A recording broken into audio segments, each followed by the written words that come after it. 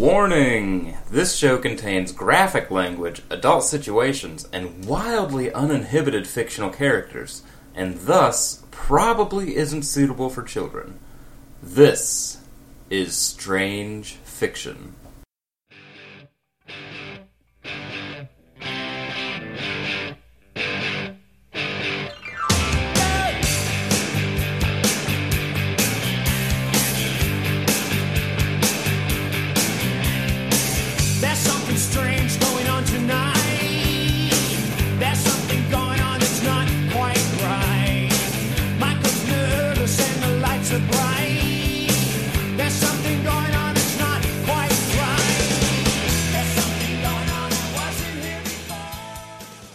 Thank you all so much for joining me for episode 2 of Strange Fiction. I'm your host, Kyle David Moore, and today we got a few very interesting pieces of fiction. We have stuff from the world of Dumb and Dumber. We've got some quickie fix from the worlds of Sonic, WWE / SpongeBob for some reason, and just in general Guy Fieri. Just Guy Fieri in general is a topic today. Before we get into it, I just want to thank everyone that listened last week.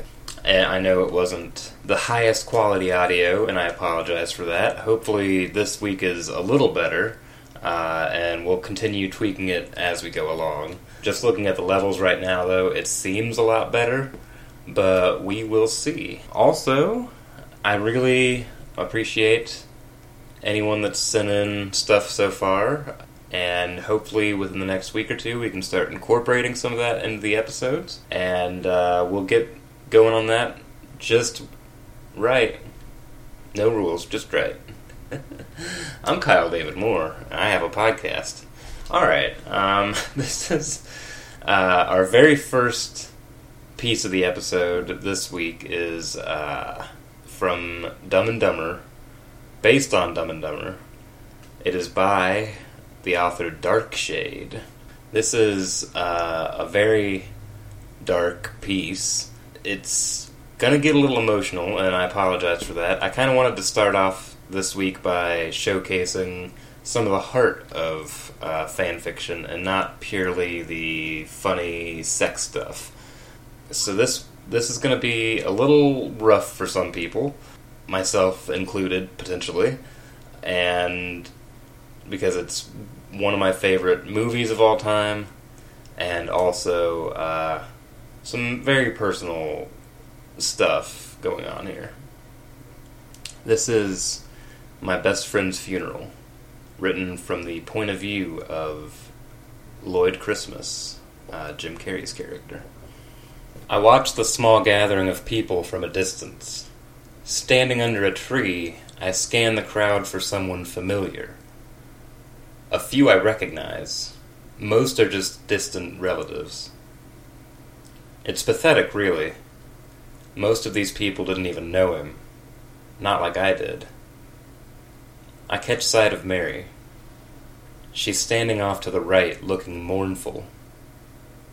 I feel a twinge of pain at seeing her in this state. But at the same time, I feel a burning anger in my heart. She always thought she was too good for me. Wait, that can't possibly be who I think it is. A sick feeling washes over me as I look closer. Yes, as I move nearer to the gathering, I have a clear view of Freda Felcher, dabbing non-existent tears from her eyes with the lace tissue. So the little slut actually got up the nerve to come. Then the hatred I'm feeling toward her turns to something else. Shame. If I had known at the time they were dating... I snap out of my self-loathing as the assembly begins to clear out. As Mary passes, she smiles sadly and stops. I know how hard this must be on you, Lloyd. If there's anything at all I can do... I shake my head. There's nothing. Anyway, what's done is done. You can't change the past. She nods and walks away without another word. I feel the anger rising in me again. How could she possibly know how hard this is on me? She doesn't have the slightest idea of what I've been through. Making sure the rest of the party is left, I walk slowly toward the tombstone, marking the final resting place of my best friend in the world. My God. We had been through just about everything together. I just figured that was the way it would always be. I felt livid. This time at myself. I mean, he always seemed cheerful enough. But I know there was something I could have done. Something that could have saved him. If only I had known, recognized the early signs, I could have done something to help. But I just let it go, never thinking once that Harry, the person I cared about more than anyone else, was suffering from severe depression. And by the time I finally noticed that something was wrong, it was already too late. No form of medicine, not even the most skilled psychotherapist could do anything to help. And so it began. I was left to watch my friend gradually die. He refused to eat anything, leave the house, then came to the point where he wouldn't even get out of bed. One day I left. I needed to go out for a while. Besides, I'd only be gone for 15 minutes. Nothing traumatizing was going to happen. How fucking wrong I was. The first thing I noticed when I got home was the quiet. It was unnatural. Usually I could at least hear shallow breathing and the occasional cough from the bedroom. But not now. Now it was different. As if a blanket of dead silence had settled itself over the house. I felt my throat tighten with fear as I instantly thought the worst. Taking a deep breath, I moved down the hall, stopping at the second door on the right. I hesitated before going in, breathing deep and trying in vain to stay calm. But nothing could prepare me for the horrors I was to witness that day. I don't think I'll ever forget it. How can I? The sight I witnessed upon entering that room will probably haunt me for the rest of my life. The first thing I noticed was something lying on the floor. As I got closer, I noticed that it wasn't something, but a someone. Harry. I rushed over, and my worst fear was instantly confirmed. The rug upon which he lay was stained red, and there were deep gashes in both of his wrists. His fluffy blonde hair was streaked with blood, and his once radiant blue eyes had faded to a dull gray, and taken on a vacant, glassy look. A knife lay about 3 feet away. Which brings me to where I am now, alone, feeling hot tears well up behind my eyes. I turn away, facing the world for the first time, without a friend. Oh, man. That is really troubling emotionally. Sorry about that. Okay. Alright. We're going to take a second to cool off here during our little ad break here. And then we're going to lighten the mood with some very fun-themed quickie fix in just a few minutes here. So we will be right back.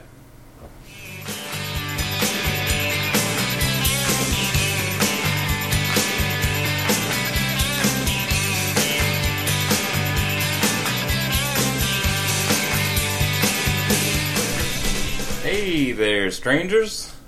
Sorry again. I'm going to probably end up doing that every week just because I find it hilarious. Anyways, that was a very emotional piece. For me specifically, as someone who has dealt with depression and suicidal thoughts in the past. It is kind of reassuring to just have a story about the person left behind after an act like that. That's a very powerful message, I think. And I do want to say that if any of you at home are feeling suicidal ever, talk to a friend, talk to your loved ones, talk to suicide hotline, do something. You're very important to all of us. This would be the area in the episode where ads happen, but, being that this is episode 2, and I'm not really proactive in going out and finding sponsors, because it's really more of a hobby, this podcast, for me. There's nothing yet, so if anyone wants to sponsor it, get at me at mail@strangefic.com, and we'll get that all sorted out. Other than that, I think we are pretty much good to go on getting ourselves back into the Quickie Fix. Yeah, that's right. Quickie Fix is the name of the next segment, not Short Story Corner. It's Quickie Fix. I think that's better? Let me know. We'll see. Alright, let's get back to it. Alright, time for the second half of today's show. Definitely changing the tone of the episode a bit here, to really just brighten everyone's day after that very sad moment a few moments ago. And, let's move on. We have a story about Squidward joining the WWE, I guess. I don't know anything about this, actually. I just thought it was a fun idea. It was within the word limit. We're going in on this blind, ladies and gentlemen. This is Blue Monday. Blue Monday by Puddin' Tater, which is a great name. Alright. We're off to a great start if it's by Puddin' Tater. Ladies and gentlemen, it's that time of the month, the announcer yelled over the mic. Squidward has trained his whole life for this, and now it's his time to shine. The WWE. In the blue corner, it's the most dastardly wrestler in the WWE. Give it up for Dick Dastardly Richard. Oh boy, so his name is Dick. Cool. The announcer said, and in the red corner, a new challenger has appeared, presenting the Blue Waffle Monday. Squidward readied himself for his first match. He reminisced of how this all began. Ahoy! Guess who's coming to our fine establishment next Monday night? Asked blank. No, there's no one attributed to that line, okay. Who and why should I care? Squidward replied, spewing venom. Why, it's none other than the WWE, of course, and I volunteered you to wrestle for us, said excitedly. Oh no, is someone removed from this story? Huh? I can't wrestle? I've never wrestled before, Squidward yelled angrily. I thought you did that clarinet thing you always whine about, SpongeBob asked. I'm assuming that's who this is. The clarinet is an instrument, not a wrestling thing, Squidward replied angrily. Well, it's too late now, so this coming Monday I expect to see you in a ring and wrestle your best for the Krusty Krab, said SpongeBob. Why can't you or SpongeBob do it? Squidward asked. This is not SpongeBob that we're talking to. Oh boy. We're in too deep. Because I'm too old to be in there with them, and SpongeBob does the karate thing. I'm sorry, I apologize. This is all my fault. Oh god. This is Mr. Krabs that is speaking to Squidward. We found out after narrowing it down meticulously. 'Cause I'm too old to be in there with them. And SpongeBob does the karate thing. He could hurt someone. Mr. Krabs walked away with a smile on his face. Do I at least get overtime? Squidward asked. You already know the answer to that. Mr. Krabs walked into his office, closing the door behind him. Squidward snapped out of his thoughts, only to realize that he was being pinned. 1, 2... The crowd cheered as the ref counted. Squidward kicked and struggled, but it was no use. Then all of a sudden, the arena went dark. Music began to play, when suddenly, Mr. Krabs began walking down to the ring. Wherever Mr. Krabs shows up, there's suddenly began walking. Music began to play when suddenly began walking down to the ring. That's the sentence I'm working with here. So I apologize. I'm having to figure this out on the fly. I probably should have done some better vetting on this one. Mr. Krabs pulled out a microphone and spoke into it. So, Dick Richard, do you remember me? We were in the Navy together. We kicked those plankton sorry butts. And what's this? I see you in my restaurant beating up my employee. I won't stand for this. Mr. Krabs then pulled out a steel chair from under the ring and sat in it. Oh, he won't stand for this. Okay. Dick Richard then jumped out of the ring, attempting to land on Mr. Krabs. Mr. Krabs dodge-rolled out of the way, causing Dick Richard to land on his face. Dick Richard got up and grappled with Mr. Krabs. The referee was busy trying to see if Squidward was still conscious, and did not see this. The referee waved his arms to the bell ringer as to say, "He's out!" The bell rang, thus ending the match. Squidward was taken to this infirmary while security broke up Dick Richard and Mr. Krabs. Mr. Krabs was kicked out of his own restaurant for the night. The end. I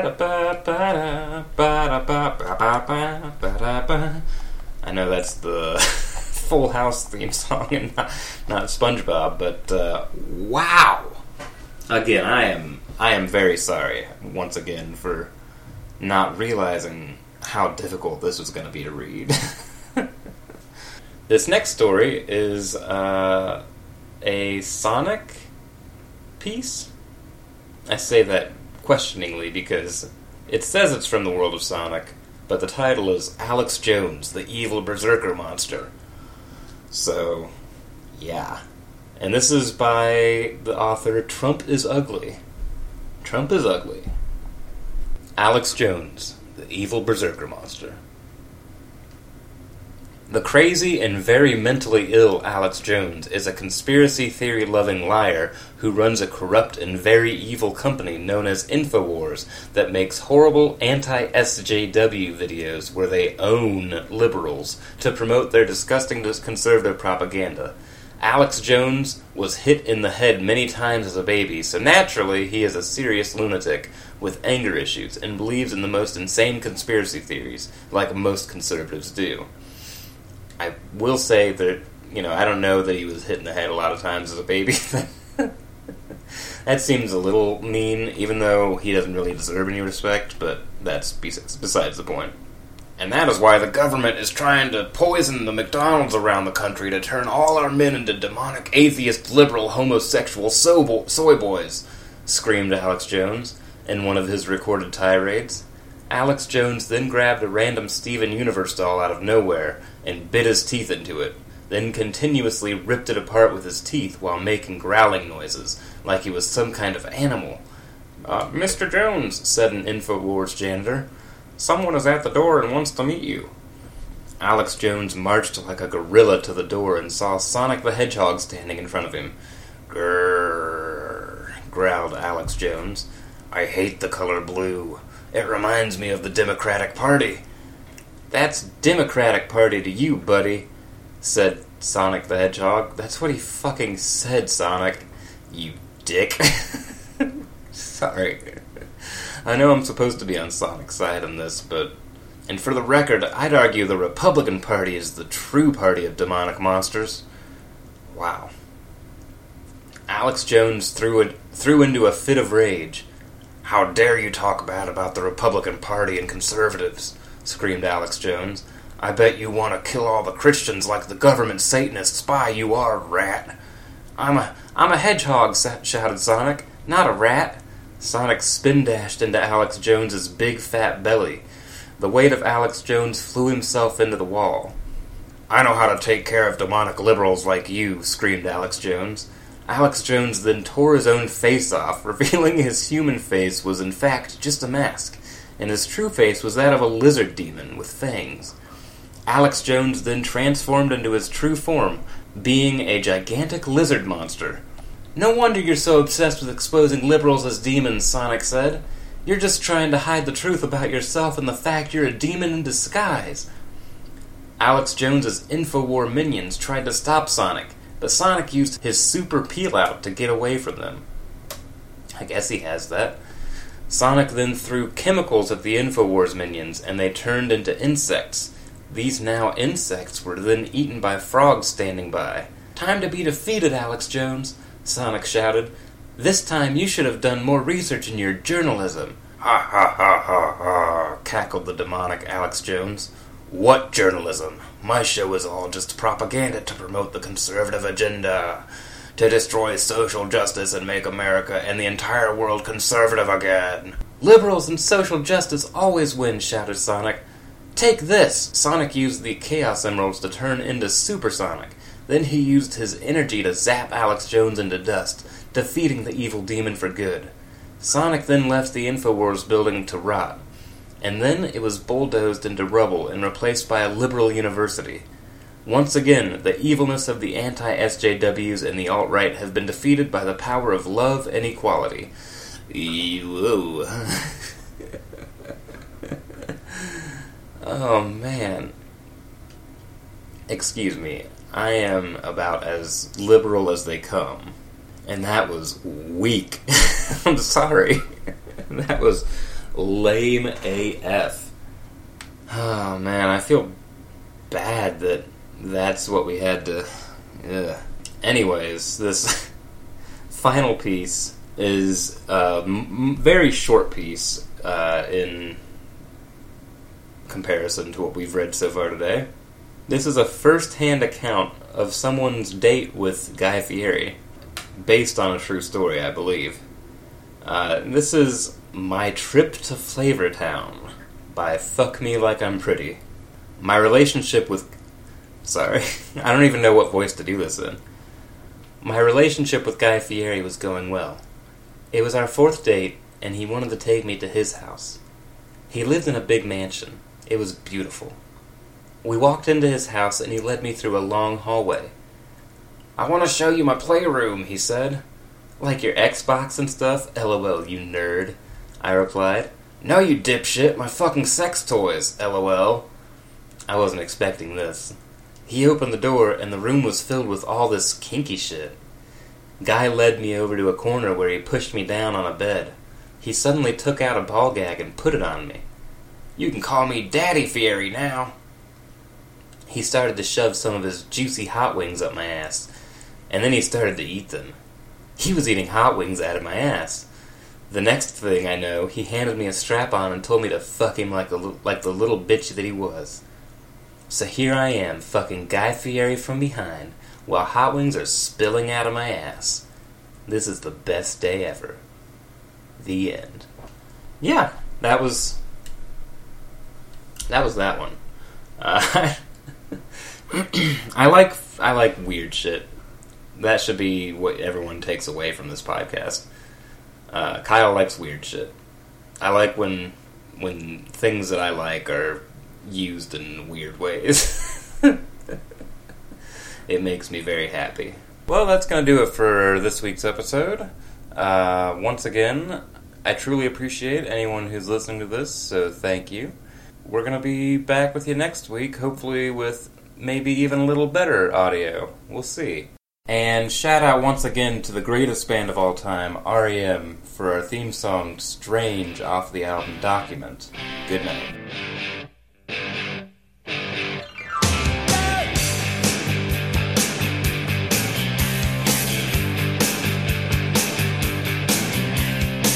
There's something